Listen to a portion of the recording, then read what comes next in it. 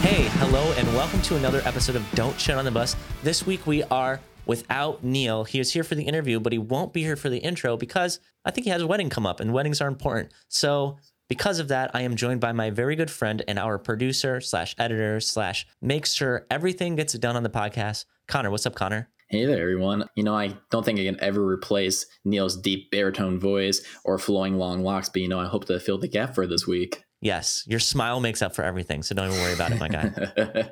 All right, well, this week we have Shane Told of Silverstein and also Lead Singer Syndrome. That is his podcast. He has a very successful podcast. It's been going for a few years now. I took a lot of pointers from him. To be honest, Neil and I both took a lot of pointers from him in our careers. I met Shane very early on in my career. His band was one of the first bands to take me on tour in a tour bus.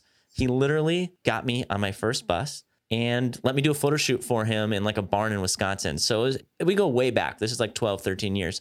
And then our relationship has continued throughout the past, our whole life. Neil also shares some stories of that. And, Connor, you were there. You come to every recording along with Darian.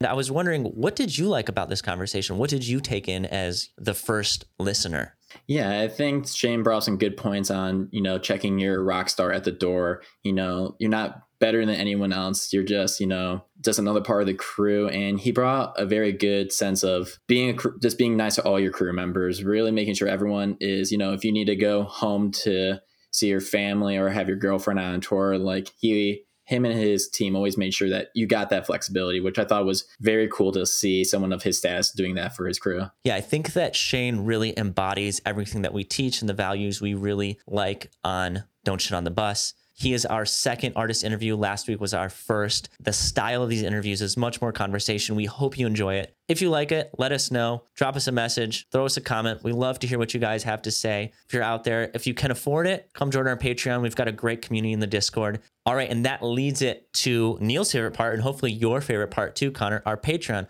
Why don't you do the honors, my friend? All right. We have Sophia joining this week. Thanks for joining us, Sophia. It's great to have you on the bus. All right, cool. All right, Connor, thank you so much for stepping up, doing this intro with me. I'm sorry we can't have you on every podcast audibly, but you're always there in spirit, and you actually are there because you produce them. Okay, guys, I hope you enjoyed this week's episode.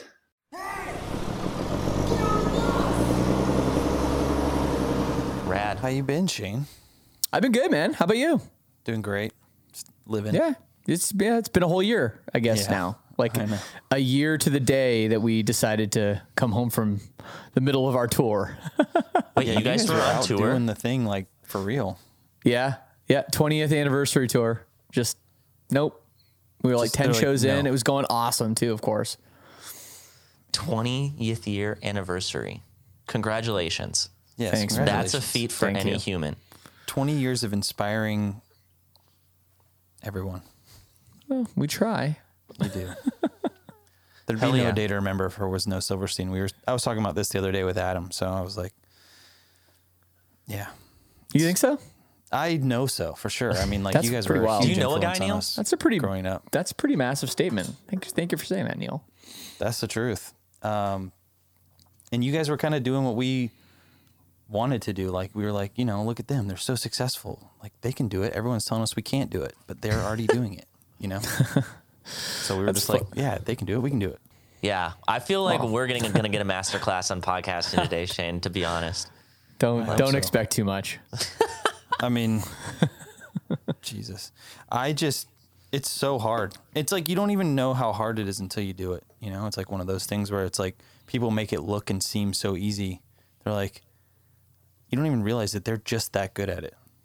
So kudos to you because you make it seem so easy. Thanks, man. I don't know. Just try to be natural and real and not, Yeah, you're a front man. You're good at talking. This is what you do for a living. It's like Neil doesn't even get. Neil gets a mic. I take pictures. I talk with power chords. Nothing wrong with that. Well, it's kind of tough to podcast like that. Well, when I was writing down the show notes, I was trying to think of I know where I know Shane from, and I'll share that story later. But when did you guys first meet, and when do you guys know each other from? Do you remember? Yeah. Take it away, Neil. I remember too. Yeah, it was It was like the Victory Records tour, right? It was like you guys were one of the first people that took us out on tour. We did half that tour, and then I think like Dance Gavin Dance did like the other half or something. It was like something to where we split a tour. We were the opener for you guys, and it was like the first real tour we ever did. Yep. And you guys were so nice to us, and we we're just like, this is how we want to tour forever. Yeah, well, I remember it really well. So I remember we booked the tour, and we were repaying some old favors. And we were headlining, I want to say it was like really weird B markets. Mm-hmm. Like we played North Dakota and South Dakota on that tour. And no one ever does we both were Dakotas. taken out from Autumn to Ashes, who had taken us out on one of our biggest, real tours, first real tours, and Strike Anywhere, who had also done the same, around kind of when we were getting started. So we brought both those bands out, which was, we like to do that. We like to, pay it forward a little bit. And then we were looking for an opening band, first of four. And at the time, I was getting to be pretty good friends with Craig at Rise Records. And he was telling me, oh, you gotta bring this band out, Dance Gavin Dance, they're like blowing up and all this stuff. So we were like, okay, yeah, sure, whatever. It's first of four, we'll bring them out. And right before we were about to announce that, and it was kind of all done, Tony from Victory called us up and was like, what are you doing? You got to bring Day to Remember on this thing. And like, we knew the name, but we weren't really sure yet, kind of like, I don't know. I don't think I'd actually heard your band yet at this point. Probably for the better. No, that record's still good. Really good. I like that record. But, so yeah, we, basically Tony kind of twisted our arm into having the tour split between Day to Remember, between Dance Gavin Dance and you guys. And that was what the tour was. So you guys were on the first half of it, as I recall. Mm-hmm. And I remember the first show was in, I want to say like Wisconsin or something.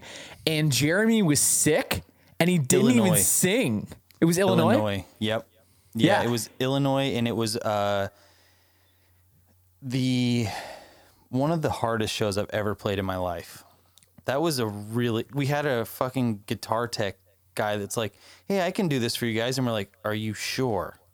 And he's like, yeah. And we're like, dude, this is like the biggest opportunity of our entire career so far. Like, this is something we really look up to. We can't cancel. Like, obviously we knew this was like a big deal. I think we talked to Tony and we were like, what do we do? And he's like, you have to play. You have to do it. And we're like, Jeremy doesn't have a voice. And then so I think we played a show in Wisconsin the day before in Madison at whatever with that October Falls band or whoever that was. Oregon Falls. What is it? Oregon Falls. Yeah. We played with them the day before, and we played with the guy who filled in.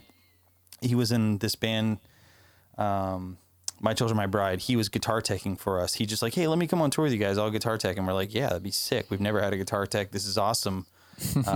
Whatever, And so he's like, yeah, I'll fill in. And he's like, I can kind of sing. His name was Robert. And it was rough. It was harder than he thought. And that show was really bad. Yeah, no, I just remember Jeremy was like sick, sleeping in the van, and your merch guy was singing. The first time I'd ever seen your band play. Mm-hmm. And to be honest, I was like, this is pretty good. No. And I was like, yeah, this band's pretty sick. I was like, fuck. Really fast, Shane, one of the first things you said, which I know what it meant, I know Neil will know what it means, but in this context, what does it mean to be repaying old favors when talking about going on tour? Oh yeah. Well, typically, like, when you're a new band, and you're on your first record or whatever, or maybe you don't even have a record out, someone kind of takes a chance on you, They say, hey, we'll bring you on tour, open up the tour, first of 5, here's $100 or whatever, which, everybody needs that opportunity to start somewhere. And for us, we put out our first album in like 2003, and honestly, nobody gave a shit. Didn't have success out of the gate at all. Even though we were on a big label like Victory, like nobody would take us out on tour. And it was a real struggle that first year. And then finally we got a little bit of, I don't know, a little bit of hype, I guess. And then From Autumn to Ashes took us out on kind of the first real tour. Like we played, like I think we played House of Blues for the first time kind of thing on that tour. And then right after that was Strike Anywhere. So it was like back to back tours we did with those bands. And so once, you know, from playing those tours and getting in front of people, our popularity increased, and we actually surpassed the popularity of From Mountain to Ashes, and we surpassed the popularity of Strike Anywhere. So when we were looking for opening bands, we said, "Hey, do you guys want to come on tour with us?" Yeah. And it's almost exactly the same thing. The thing that happened with The Day to Remember. We brought you guys out, and then you guys brought us out again on the Tour Sick. You know, one of your first big headliners. So it doesn't always happen. Not everybody, you know, has that punk rock like sense of community and, you know, repaying the favor, but you know, it does happen, I think, still sometimes, and it's a beautiful thing. It is. It's important, I feel like. I think that like you got to repay those people that take the chance on you. It's like, obviously, like you said, Tony kind of was like twisting your arm, but it's like, for us, that was everything, you know, like we were just like, we look up to these guys. We couldn't think of any other way of doing it. It's like the moment that we had that opportunity, of course we were going to bring you out, you know, it's like, that's just how it was, you know? Yeah. Well, we still liked you guys though. Like we didn't, it wasn't like we were like, fuck this and kicking and screaming the whole way. Like, we were on board for it. It's like when you're trying to put together a bill, you want to like make it as like impactful as possible. So taking someone that you've never heard it's a big risk. Yeah. And like kind of like doing a favor like that, it is a favor, you know, like especially with like someone you've never heard of, or maybe you've heard of them a couple times, but you don't know how their draw is going to be. And it's important to have that bill that kind of hits from the beginning to when you guys play, you know? So I get it. I mean, I understand. Yeah. It was funny though, how very, you know, early on in the tour, we realized, oh shit, like A Day to Remember actually is probably outdrawing the other two bands. And then Dance Gavin Dance was as well.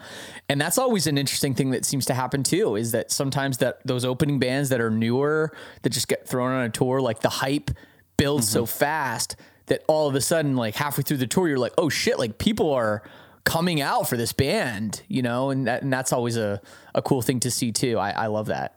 It's always weird. Like I always thought it was kind of interesting, and like a tour is like a month and a half, right? And like in your mind, a month and a half is like not that long, but like when a band is like really starting to pop off, a month and a half of time is like, you can really go from like, not many people know about this band to all the publicity surrounded a tour. Like everyone's like talking about, oh, the Silverstein tour, all this stuff. And it's like, oh, A Day to Remember, have you checked out their new album? You're getting a bunch of press from like, you know, Victory's doing ads or TV spots or whatever. And so it's like really a lot can change in a month and a half, and like you can go on the tour, no one knows who you are, and by the end it's like, oh shit, you know, these guys are really drawing people. Totally. Yeah, you hear the stories about bands like, I think Panic at the Disco. I like when they were blowing up, I forget what tour they were on. It was something wild though. It was Paramore, Augustana, which another band that kind of had like that one hit wonder success. Oh, I love that band. Panic at the Disco. I think Panic at the Disco opened, and by the end of the tour, they were like bigger than everybody on the tour. Yeah. And it's crazy. I installed it at the Social in Orlando, and it was like kind of in the middle of the tour. And I went to see like Paramore, and I think someone else like from that whole FBR world was on that tour. And it was like, this is the most stacked lineup that is playing at the Social, which was kind of mind blowing. Yeah, but awesome. Like even Augustana, it's like, I think they had like some MTV success in the middle of that tour. It's like, I don't know. It's crazy. Well, I went to the tour you guys are talking about. Sorry, what were you saying, Shane? Oh, I just said Augustana, very underrated band. But go ahead, Adam. Incredible. Yeah. I was just going to say, like, it's cool hearing your guys' path of when you met, because that's kind of when I knew about Silverstein before I knew about A Day to Remember. I was on the Victory Street team, so that's how I learned about A Day to Remember. But I learned about Silverstein because my best friend Craig randomly bought your album in FYE in Madison, Wisconsin. He just thought it looked cool. And then I went to that show. I have photos from that show, and that's just, I didn't know you guys. I wasn't even involved in the industry. I was, 14, but it's cool to like hear, like, that's when you guys met, and that's when your, relationship started too. So I feel like I was there in spirit. Was that the first time you photographed us? It was, because Victory like sent out this sampler, and it had one, like back in the day. Tony forced you to photograph us then too? No, I'm just saying, like, back in the day, like, hardcore dancing to the breakdown, like you had to know when the breakdown was. And I like knew when the breakdown was, and I thought it was so cool. So that's how I remember, like, I was like, oh, I know this band. And I don't know, that's what hyped people up back then. And it was cool. Absolutely. No, I mean, when we met you, Adam, it was really, really interesting. I think, I don't know how old you were. You were pretty young too. Paul found you somehow, like, as a, this kid can take good photos. And isn't it true? We brought you on your first tour. Yeah, you were my first bus tour. Four Letter Lie was like my first tour, but like I really learned how to tour with you guys. That was like, but yeah, you guys did a photo shoot with me an hour outside Milwaukee in a barn that I found. Yep. And I remember the photo. There was like a swing or something. It was like, there's a swing in the barn. Yeah, it was very Miley Cyrus. But I was like, for what it's worth, like in my world, like that was a big day for me, because this band that was like one of the first times where a band I had like heard of and seen and known about now knew about me and was working with me. And I was like, oh shit, like I can do this. And then, the first, I went on a tour with you guys, and you guys taught me. You were the ones who taught me bus etiquette, and you taught me how to live on a bus and taught me how to kind of tour. And it was, I think it was you guys like Before Their Eyes. I think that was the tour. Maybe, I don't remember who it was. Was it the tour with Bless the Fall? Yes. And Norma Jean, but then Norma Jean dropped. Yeah. Norma Jean dropped off after. Maybe you came on after.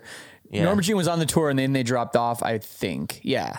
It was like 2009, is that right? Yeah, it's like 2009 2009, and it was like, I just remember being on your bus, and then like we went to Chicago House of Blues, and the feeling of like arriving at a place for the first time on a bus, and then getting coffee with one of you guys, and then having my friends coming to the show and being like, this is our tour bus, was like, you guys made me what I thought was cool and what I still think is cool, So I like it, you really did change my life. Maybe as much as, but in a different way than you did for I Didn't Remember. And I was literally just going to say Silverstein is the reason we're both here. Thanks, Shane. Yeah. Thank you, Shane. No, seriously. Way too much credit, but that's cool, man. That makes me blush.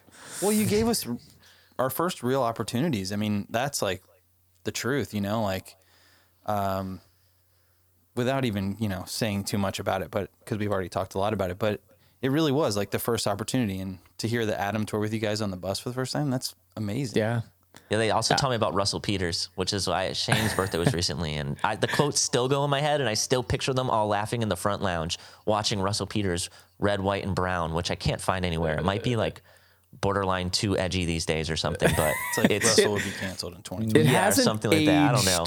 It hasn't aged super well. If he was a white guy, it would be totally canceled. But part of it is hilarious. He is great. I mean, up here in Canada, like he's so massive. I mean, he's big everywhere, but he's in the world, like huge. He's the biggest comedian there is, I think. So yes, it's crazy. He like sold out Sydney Opera House multiple nights. Yeah.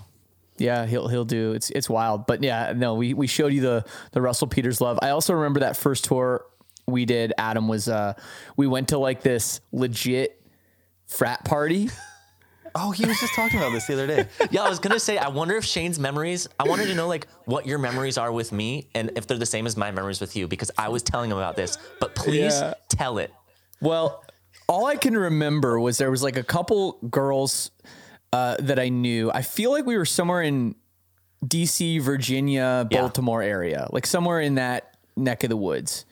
And yeah, we just like went. We didn't really know what we were getting into. We just like went and someone's like, yeah, there's like a party or whatever. And we went and it was full on like out of a fucking movie. Dude standing on the roof being like, cops are showing up. Everyone's got to go. Like with a bottle of Jack in his hand. I remember walking down the staircase to the basement and there was like somebody standing above the staircase where you're not supposed to stand. They were just like walked over there and they were like, yeah, like cheering. And I was just like, I mean, I grew up in a college town, so I kind of get it, but it was different being on like the East Coast / South kind of. Like it was just a whole nother, like there was more solo cups than people times 10 there. It was like, oh yeah. The weird thing is like I've seen a bunch of like college movies with parties, so I think I can vividly see in my mind without even being there exactly what it was like. It was exactly like what's in your mind, yeah. And I just remember we like, it was one of those things that we had this kind of wild night, and I don't know how old you were at the time. You must have been pretty young, Adam. Yeah, I mean, it's 2009, so I'm 20. Okay, yeah. So you weren't even old enough to drink. Anyway, I just remember we you still got to get back for bus call. There's always this looming bus call. It's so funny. So it's like, I don't know what time we just get back, and everyone's like, so what did you guys get up to? And we're like, just looking at each other like, oh my God, where did we start? Dude, but like, I don't know about you, but I have this like fleeting, like sometimes it makes me really sad. Those are the things I live for on tour. And I can literally remember, if I didn't take a photo of it, I can just remember the one snapshot. And sometimes I look forward to talking to people like you and just learning the memories you have of us together, because I feel like I gain new memories. And it's kind of fun with people that you tour with like that. Like you all have different memories of the same things. Oh yeah, the different perspectives of like the same situation that kind of helps you like build this bigger image. You know, like, oh man, it really is. And it's funny too, because like he was saying, you had to be back for bus call. Like rolling in after a situation like that and telling everybody on the bus, it's like you guys will never know what we just experienced. And even if I use the most descriptive words, like it's still not going to do it justice. And only you and that other person or whoever else was there with you can really fucking remember or know what you just went through. I think that's I love that. I love that. I'm glad it sticks out in your mind too, Shane. That makes me happy. Oh yeah, no, I have a few memories of that, but then like, of course, we just run into you everywhere after that, because you started touring with everybody, and it was cool to see you grow, Adam, like from, just kind of from that nervous kid, taking photos of us in your own barn to like, just all the crazy tours. And then we're like, how the hell's this guy got 100,000 followers on Instagram, or like whatever it was at the time? Like, what? How's this guy bigger than we are? Yeah, it was weird. We had to get Adam his own security in Mexico City one time. I believe it. I'm not kidding. We like went out to we like played the show in Mexico City. Obviously, everyone in Mexico City is insanely fanatic. They are some of the best fans in the entire world. Wait, Neil, they played the show with us. Yeah, we might have been at that show. Oh, I do remember that. I remember going backstage and talking to you guys that same night we went out to buy bootleg merch, and Adam had to have his own security. Yeah. That was crazy. I still have a bunch of that bootleg merch. Dude, that's the best merch on earth, straight up. People don't understand. Like, people think when they think of like, okay, bootleg merch, they think it's like, what we see in America, where there's like a dude with a couple boxes of t-shirts, like just shitty printing. We're like, hey, $10, like get a shirt. This is like, you walk outside the venue in Mexico City, it's like fucking Warped Tour. Oh, it's sick. Like, I'm not even kidding. There's like 20 10 by 10 tents of everything you could ever imagine printed, like stuff we wouldn't even think of making. Like, I got a Silverstein engraved flask. Oh, I was just gonna I have like a coffee cup with like a metal logo that took like someone to like smelt it or whatever they used to do, like blacksmithing or something. Like, I like gave it to my mom, and she still has it. She's like, dude, we weren't even headlining and they were making this shit. That's awesome.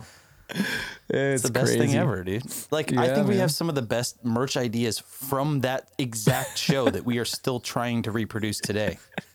It's like, oh no, new album's coming out. We got to make coffee cups with a metal logo on it. That's right. It's like, Mexico did it already. Oh, they did it in like, what was it, like 2011 or 2012 or something? That was 14.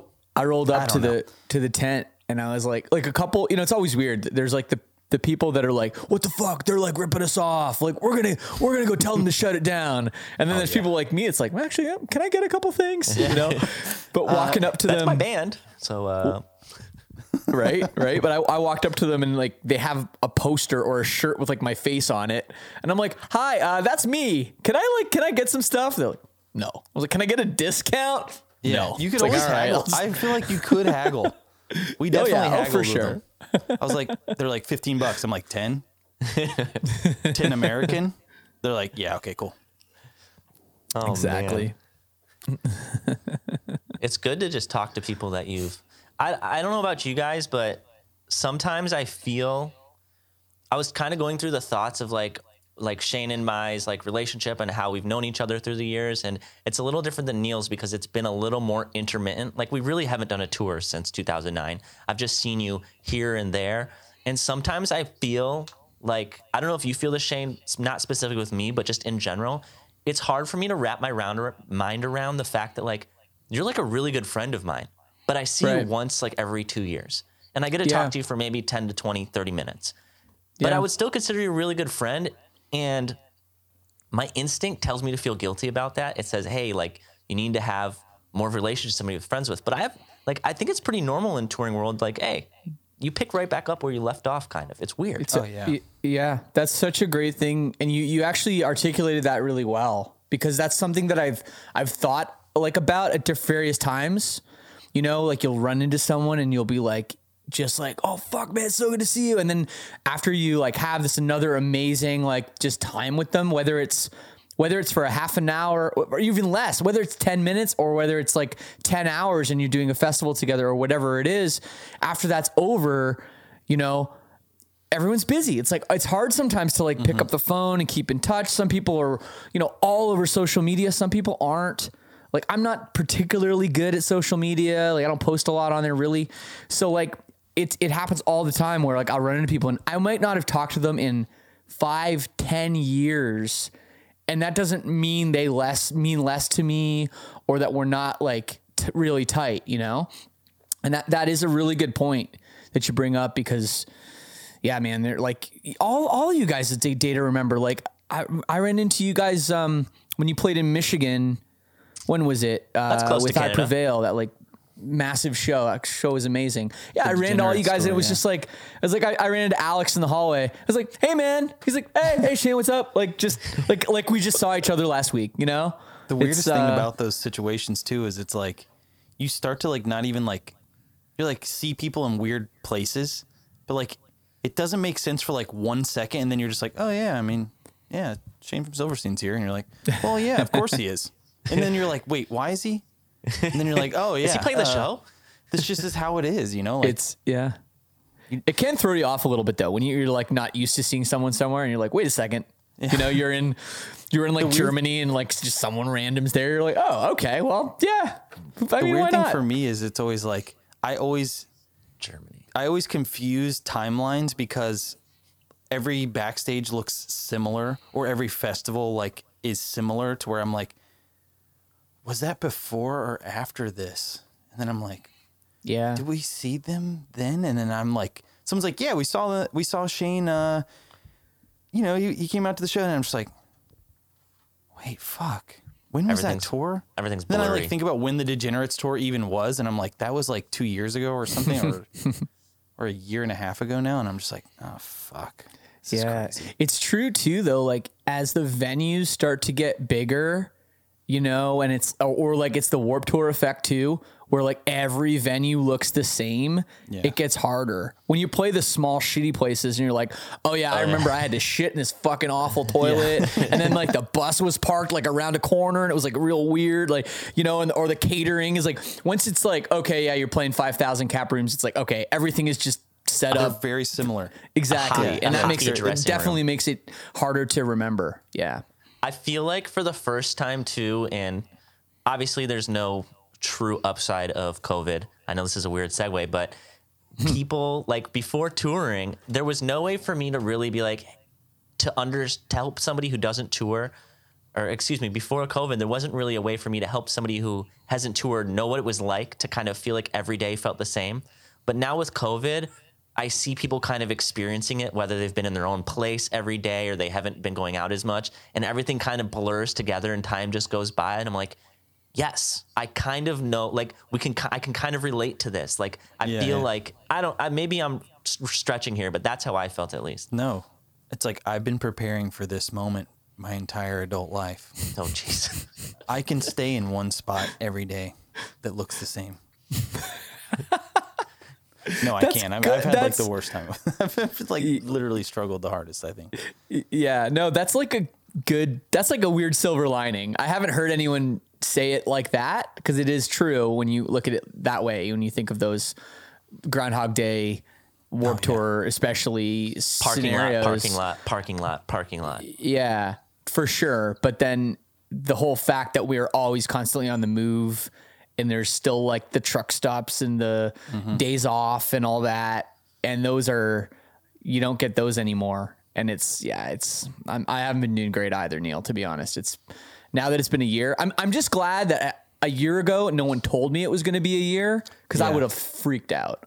I would have freaked out. Same. I was in My brother told total me and I told denial. him to shut up. Sorry, I keep cutting you off, Adam. No, I just said, it's all like, good, I was go. in total denial. I was like, oh yeah, a month or two we'll be back. And thank God I believed that. I kind of was the same way. I never could imagine that it would be a year. I was just like, well, it just can't be. Like, there's no way that could, like, the world wouldn't, it just can't, you know? Like, I didn't understand how things would just exist that way. You know, like, we're all here, like, we're in a house. We need to have a job. We need to do these things to pay for the things that, you know, take money to live, and bills and whatever. And I was like, I know that, like, obviously our world shut down first and probably will be the last one to come back. And someone told me that, and I was honestly in disbelief. I was talking to Franz from Attila. He was at the studio that I work at. He was recording with Andrew Wade. And he's like, yeah, man, you know, we're the first ones to go away, and we're going to be the last ones to come back. And I'm like, Franz, you don't know anything, man. You know, I just kind of like brushed it off. I'm like, he's Franz, he's a psycho. He's surprisingly smart. He's very smart. And the thing is like, he knew from the beginning, and I just didn't want to believe it. I was like in denial, and I was like, no, that's impossible. You know, the world can't continue to spin that way, you know, like, in so many words. Like, it's not like the people who have jobs that can't do that, they can't afford to live, and they can't put food on the table, and they can't do these things that we just need as human beings to survive. And I just didn't see how, if someone said a year ago, I would have just been like, no, I'm going to lose my mind. That's impossible. And then to be here now, I'm like, wow, we are a very resourceful race of beings. That's for sure. I've noticed that in this past year, that everyone has just made it work. But I'm with you, Neil. It did feel like, well, like the people in charge or whoever, they can't let that happen. It can't be a year, right? Like, they're going to figure it out. They always figure it out. And then you get a little bit older and you realize nobody knows what the fuck they're doing at any level. And here we are a year later. And, like, I guess now that with the vaccines and, you know, at least they're talking a pretty big game, but we'll see. I know Neil's answer to this, but Shane, it's like, I've looked at your podcast and I know how active you are in that world. Did that really help you through all this? Just having something to kind of like, that was stable and consistent and something you could do, or how did you kind of cope with it? Yeah, 100%. I think, you know, going back a year, we were, you know, we planned this 20-year anniversary tour, like, for so long, and like all these working parts, and it was going to be, you know, our kind of one big tour for the year. We did the European portion in February, and then we started the US one in March, and then it was, you know, we had kind of the whole year planned. So when it got shut down, it was like, well, there's all our money for the year. Like, that's just, you know, gone. We, you know, and that's like, we were counting on that. So it's like, okay, well, now what? And the fact that I already have like a successful podcast that, you know, keeps me afloat, I felt really fortunate about that, you know. And then of course, like, it was always like, we thought it was going to be way worse than it was, you know. Everyone's freaking out, like, oh, cancel my newspaper subscription, I can't afford this, or whatever kind of stuff. And then in the end, you know, like, we all made it work, and live streams were successful and like all that stuff. But and Victory getting sold was really good too. Started actually getting some you're like, what are checks. these things they call royalties? I've never seen those before. Exactly, right? That came at a nice time too. But yeah, man, like, the podcast has been great, and it took a big step forward too, because so many people were bored and at home, and we're like, sure, I'll talk to you. You know, I don't have to just try to squeeze you in on a day off. So, you know, I talked to like everybody from Jim Atkins of Jimmy Eat World to Scott Stapp. You know, I like, Scott Stapp's everyone's sick. He was amazing. The guy's super really nice. So, you know, when I have like people like that just coming to me, it's like, oh, this is awesome. And then, you know, I expanded the podcast to some other things. And then I've been on Twitch for the last, 4 or 5 months. I know you're doing a lot of that too, Neil. That's been really not just financially great, but also so much fun. Like, I'm really enjoying it. And now I'm finding myself actually pretty busy, maybe like a lot busier than I normally am, maybe even on tour. So yeah. So all in all, like I'm feeling okay. So you got that consistent schedule that isn't getting interrupted by any music tours anytime soon. So you can be like, yeah, I'm going to be here next week. I know this for sure. And I can do these things.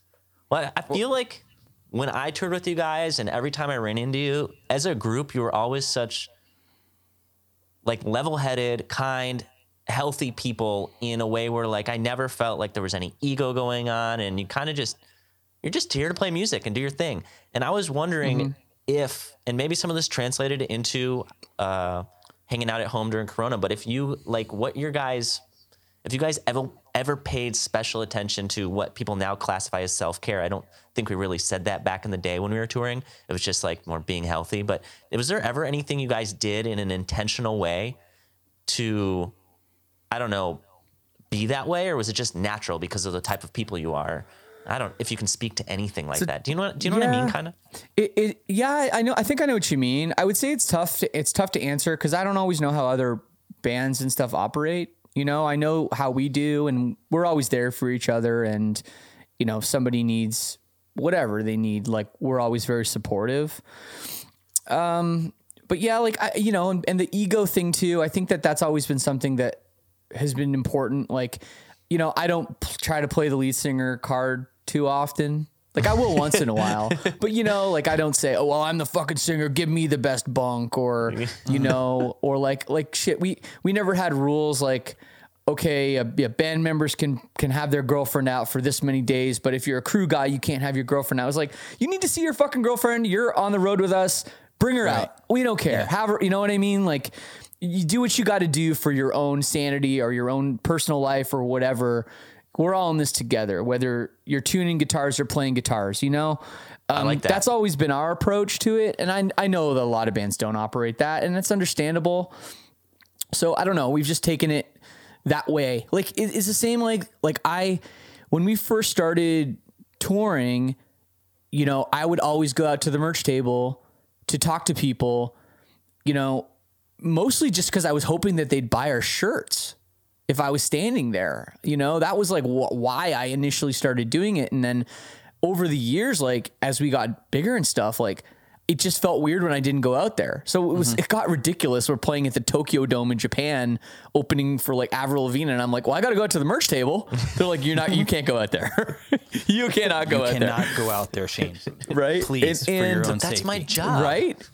The safety of everyone, you know, like we played the show in Peru and I just stepped out and started waving and shook a kid's hand, and then they took me, man. The riot police started hitting kids with we need to get Shane clubs. Back. He's one of them now.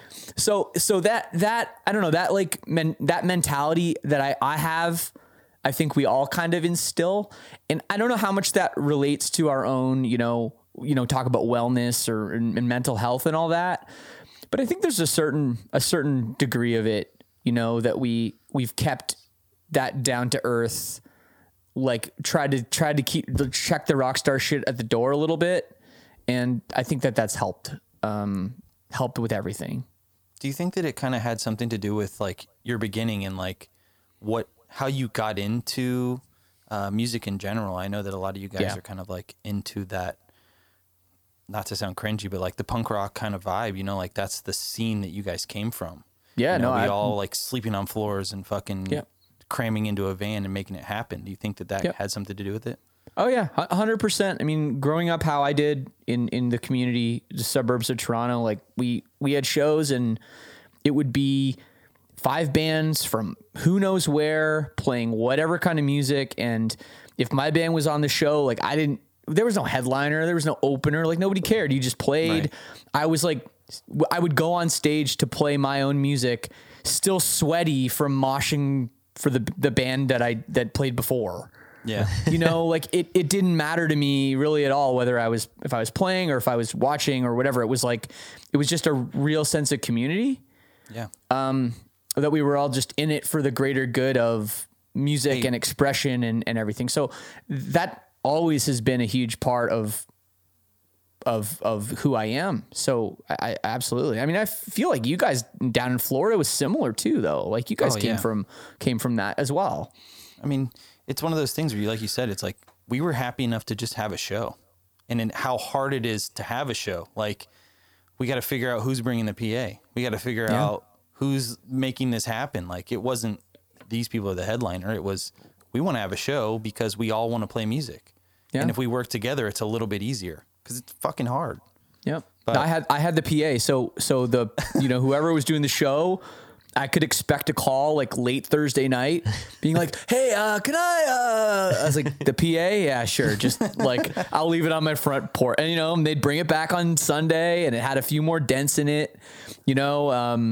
One time though, I remember one of the speakers blew in it, and people were really nice about like they got it fixed for me and everything. Like we had a community, but I didn't say like, yeah, you can pick up my PA, but you got to give me $100. It's like, no, man, like take it, put it on the show. This is good for everybody. And that's just the way that we, the way we rolled, I guess. Well, it's like, even now you can like think back, and I think in the moment you don't think about it like that. It's like, of course you can use the PA, cause it's like that community was as important to you when you weren't there as when you were. Cause like, you wanted to continue that like scene, I guess, is so you would call it or whatever. Mm-hmm. It's like, like thinking about it now, you're like, yeah, I let people use the PA, whatever. But then it was like, of course the PA is, yes, we need to have these shows. It needs to happen no matter what. Like, and I remember being young and it was like, everything was about that. Like it was hard for me to explain it to like my parents of like why I did it, but it was, of course I did it. I knew nothing else and nothing else mattered. And I think that kind of was how, when it came hard to being on tour, it's like, of course, like I want nothing else than to do this. And I don't care if it's hard. I don't care if we can't afford to eat or whatever. It's like, I know nothing else and I want to do nothing else. This is what we're doing. And it was just a bonus that we were successful. That was just kind of cool. Like we would have done it even if it continued to be not much, I don't know. Yeah. That's no, I mean, the reality of it too, when we started, and I was in university, I was in, I guess I was starting my third year of university when the band got signed to Victory. And I just assumed like we would sign to Victory, put out like 2 records and break up, and I'd go back to school or like find a real job. Like there was no like idea of, I still laughed for years when people would be like, oh, so at this point in your career, I'm like, career? Like, U2 has a career.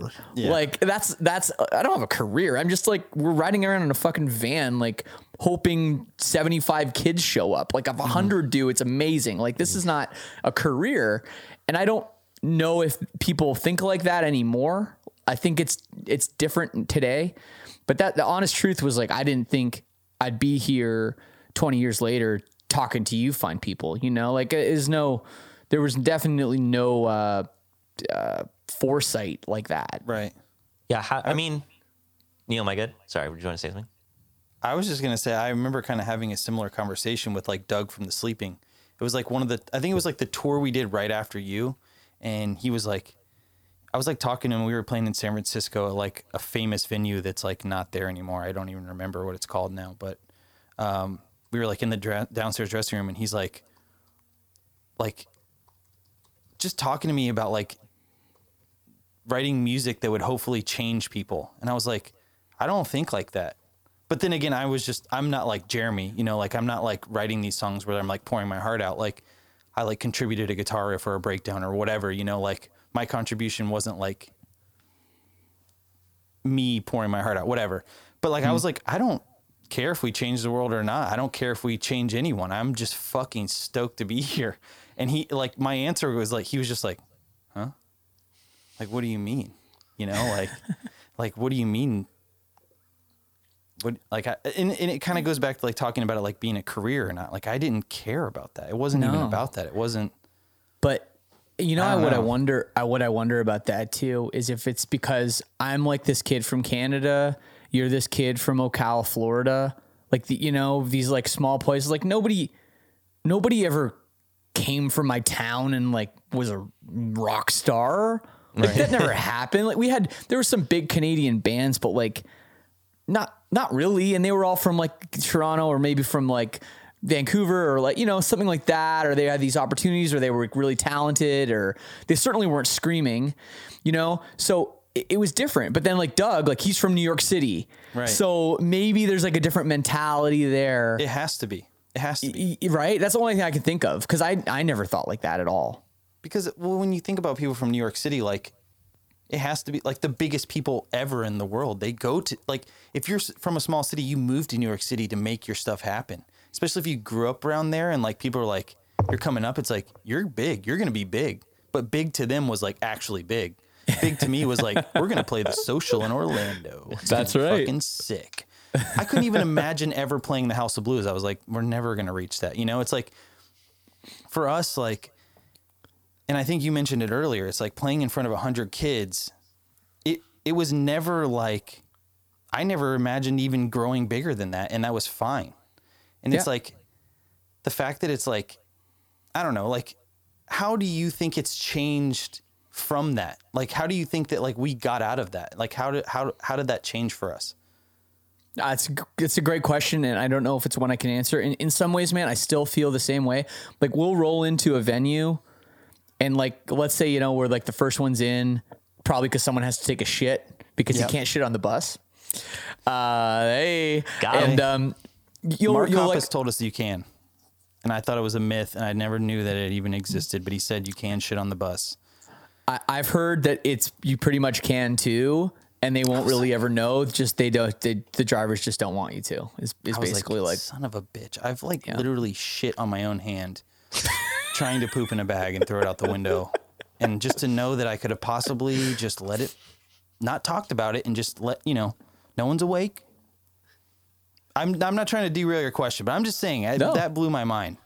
No, absolutely. But no, what I was saying is like, you know, you wake up in the morning and you run in the venue real quick. And there's times when like, it won't even be that big a venue. And you'll just kind of look out to the floor and you'll be like, wait a second, this is going to be full. Like no way. Like this many people are going to come to this show. This many people care about our stupid screaming band. Like what? And it still gets me. It still gets me. Like we'll play even venues that aren't big. I remember last time we were at Bogart's walking, I was like, did they make this place bigger? Like what it's like 1,300 cap. And I'm like, this place looks huge. Like, are we going to fill this? It's like, of course we are. Yeah, we always do. But it's weird, man. Like it's still ingrained in my head somehow. I think that like, I'm not supposed to be here no matter how long. It's like every that I'm still year, some kind of a fraud or something. You know what I mean? I don't know. No, I agree. Every year, I mean, I can kind of relate in a photographer way where, you know, I relate to you guys a lot actually, where I'm like, I never really thought I would make a career out of this. And I still think, I'm like, is this still going? Is this still like it's still happening, right? Or am I just getting lucky every year again and again? Like, I don't really know what to attribute it to. Yeah. Well, it's in the music industry. You're only as good as, you know, what you've done recently, right? You know, and I'm sure in the photography game, it's pretty similar, right? You know, like everything happens so quickly and there's so many people that are like trying to make it happen, you know, and people are doing all these things all the time that like it's been ingrained in us to be like, we got to sell this venue out or who are we? You know, we were here last time and the show was great. Is it going to be the same this time? You know, it's always like that. Fear of decline, I guess, you know, it's just, I guess that's human nature. Yeah. It must be weird for you, Adam, though. Like too, like, I don't know if you're ever shooting, let's say you're doing like a promo photo shoot for whether it's a band or I don't know, just any person. And you're there with the camera and like, you're about to hit the shutter, like be like, they're trusting me with this. Like all the photographers in the world that could be filming. And it's like, it's me right now. This is me. And that's like it can be a weird feeling to kind of, you know, cause you know your own faults and flaws more than anyone else. Right. And everyone has them, but you don't always know like that other awesome photographer that seems like everything he does is amazing. He probably is just as self-conscious as you are.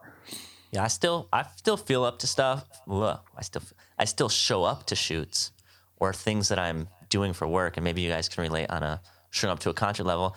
I still feel like I did when I was 18 for the most part. I'm just a lot better at appearing confident, but I still like, photographed this kid the other day who was 17, and his parents came out to say like, hey, thanks for doing this.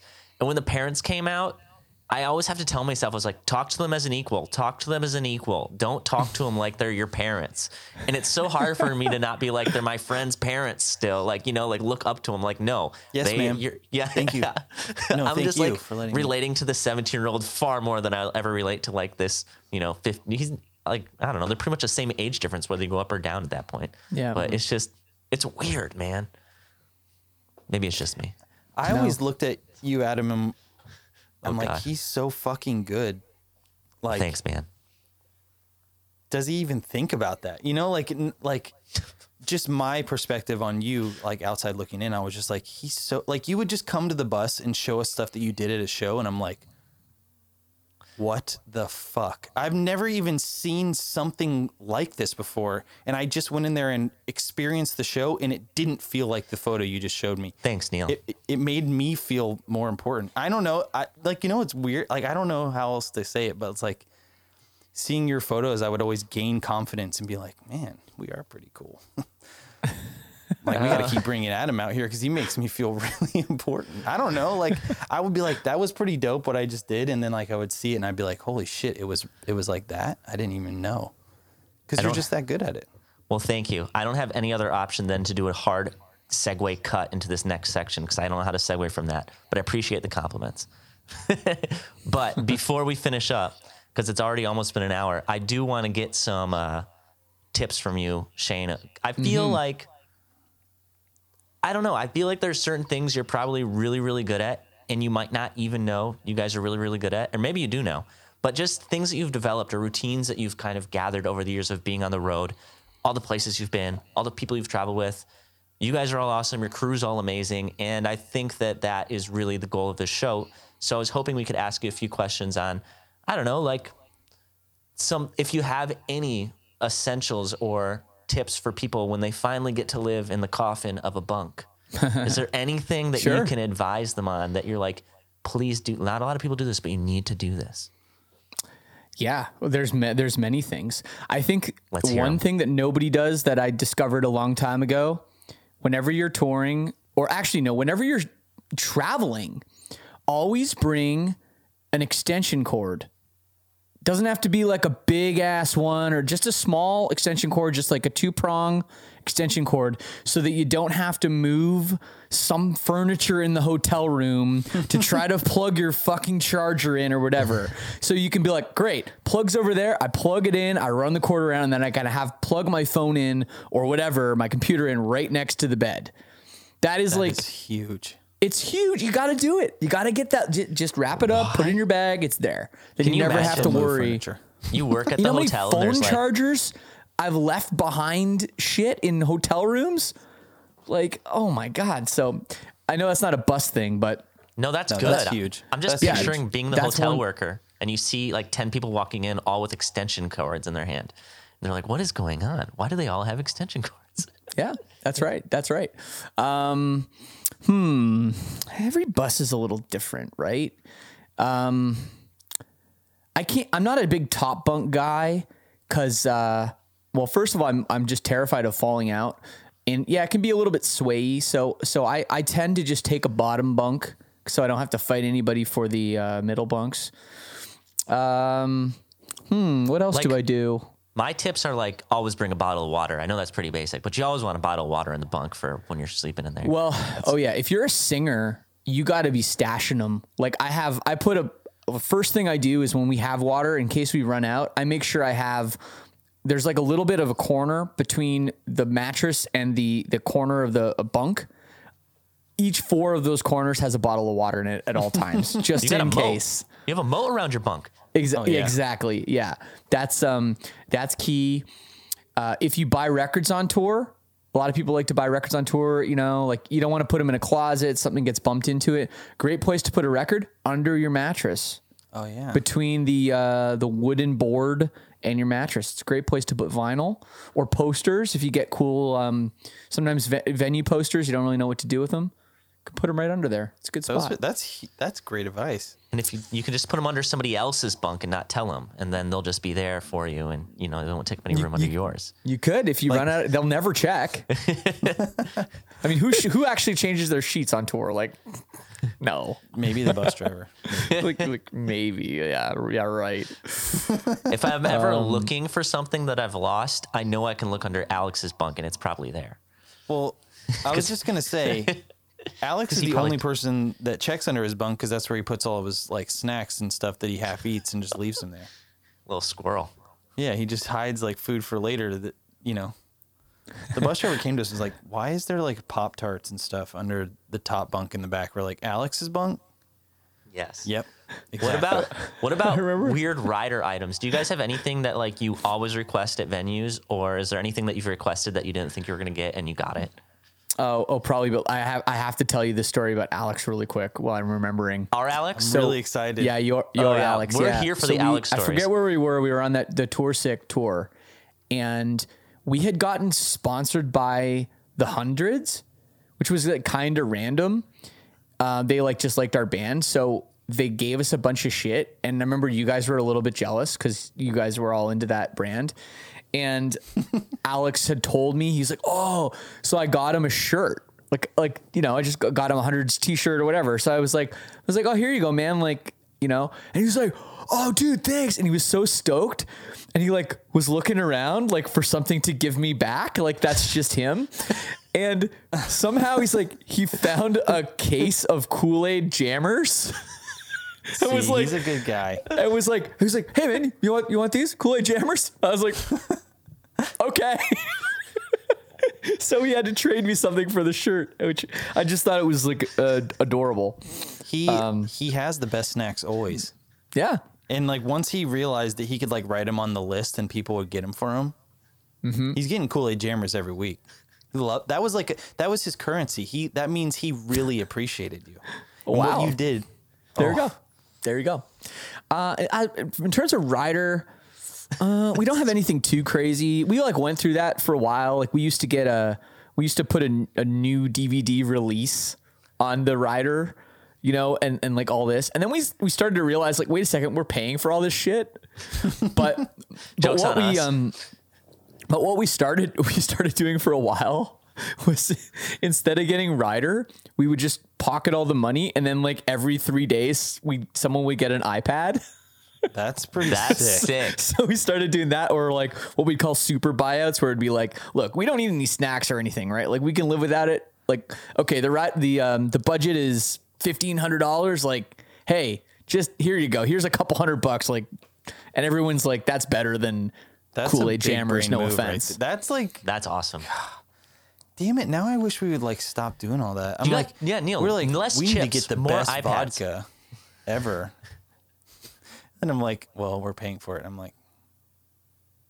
shit. Yeah, but you can get that. You get that cash, and then you just find the liquor store that has the really good vodka, and you just go buy it yourself, and then that's fine too. But there's the convenience of walking in the room and having all the shit there. You don't necessarily want to worry about it, but half the time it's you walk in, they don't even have the stuff there anyway. They have to send someone to get it, and then it's not even set up until after sound check anyway. It's okay, well, what's the point?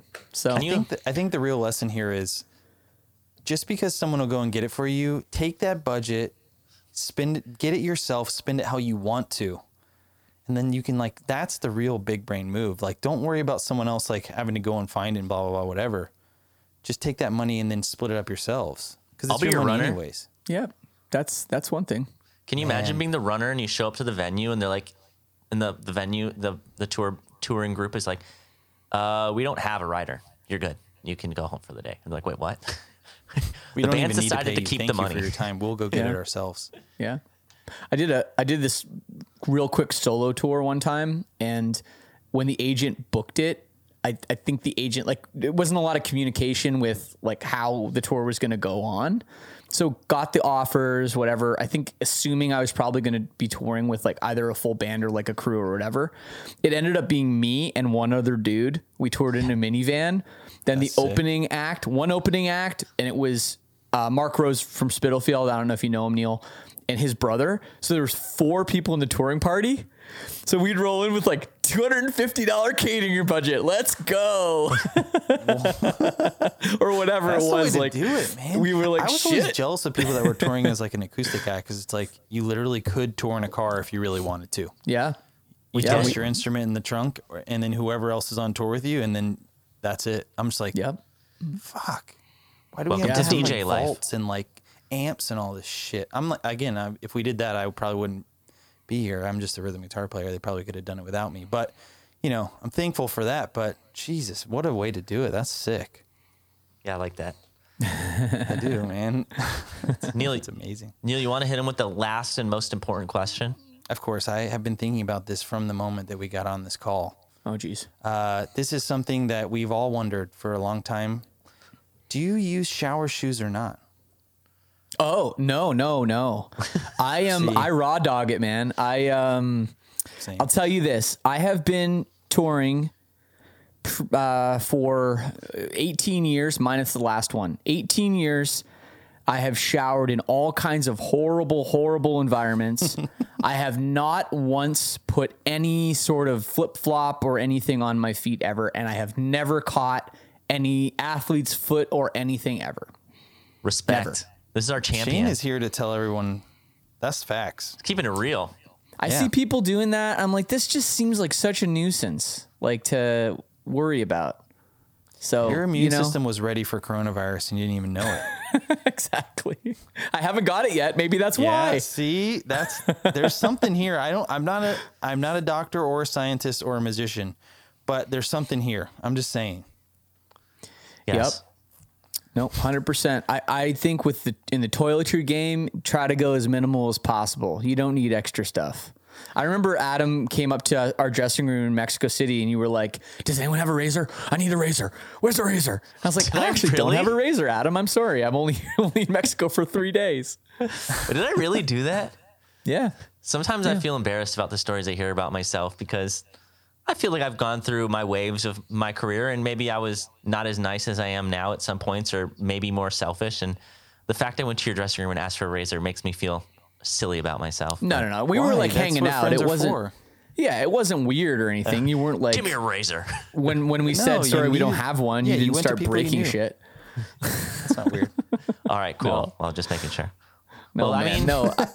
I feel like Adam, my perspective on you is like because I've known you since you were really young, and I saw you gain confidence and gain expertise, and like I was always impressed that you like went for it, man, and you did it. But then every time I ran into you, no matter like how big your face was printed on a T-shirt, I was like, this guy's still the best. This guy's still awesome. So I back you, man, 100%. Always have. Well, thank you, Shane. That's very nice coming from you for what it's worth. Yeah, like I obviously look up to you and Neil, and I don't know. This is like my reward for doing well in my career is I get to have friends or people that like call me their friend that are of your guys' level. And I feel really like, I don't know, I feel honored to be running in the same social circles as people that are devoted and authentic with what they do as you guys. So thank you. Thanks, buddy. Yeah, this is Thank you, awesome. man. Well, I mean, I think we finished, guys. You want to thank you, Shane, for coming on here and Yeah. giving us some of your time. We appreciate you. Oh, of course. Yeah. Thanks for having me. It's nice to talk about touring. It's been a year since we did it, and it just feels like I don't know. I'm getting that little giddy feeling inside, remembering It's coming back. things. I like when you it's funny because you asked me the tour like tips, and I'm like, damn, it's been a while. I don't know, shit. I've always been But I nervous had a that lot I'm of gonna, fun. like, Thank forget you. how to do it. Like I know. it's like not like a bike thing that you can just like go and do no matter how long it's been, but I forget how to pack a suitcase. There is like things that you just, and obviously we're done, but there's things that you got to do it often to like remember like the little things that like little level ups or whatever, but Wait, don't stop tell you- recording. I'll tell you, Neil, when you guys get back and you play that first show, when you wake up the next day, you are going to have the ultimate bangover. I was just going to say, Your I'm not going to neck. pick my head up. It's going to be like this. Yeah. Be like, oh shit. And for Yep. people who don't know, a bangover is what you get when you headbang and you have not headbanged in a long time. And then the next day your muscles say, whoa, what the hell? Yep. That's the Man, hangover. my It's head's going to be heavy. real. Neil, Hey, you do. Wait, sorry. Go, Shane. Congratulations, Shane, on the live streams. Those were sick. I need you to got watch to check them out. Thanks. Yeah, they were a lot of fun. We were tried. inspired by what you the did. live We like had multiple conversations trying to figure out our own lane in that whole The promo art was situation, sick. and we've used you guys as like you guys, Under Oath, and a couple other people that we look up to in the scene, just as like, this is really fucking cool what they did. Maybe we should do something similar, or like even like how you split it up. I love that idea. I think that's just great. Well, the whole reasoning behind that is just like when you go to a show, it's loud and you can look where you want and there's people running into you and there's like all these extra, things and you can't capture that. So like bands that are just going out and being like, hey, we're going to play. Like to me, that's so fucking boring. So is. like And you it's trying to hard. add an element of, like we added a story to ours and like all that shit. It was just like, that's what you got to do, I think, to make it interesting. So that was our take, at least. I'm glad you Interesting checked and it out. entertaining. Like to keep their attention. It's like in the age of like 4-minute YouTube videos, like to keep their like. Yeah. We've talked For about it's sure. like, how do you go and play a 10-second headlining set TikToks. and keep their attention? You can't do that. It's hard to do that. Yeah. Well, you guys have always done a good job though with that stuff. Like I remember the like even as far back as like the tours, the Homesick, studio videos you guys were doing, like all that, like that stuff was all great. That stuff was awesome. So you guys understand that. So. It's hard. It's hard, man. Well, thanks guys for having me so much, Mr. Kevin Scaff, Minnesota's finest. Take it away with your rendition of Wheels on the Bus.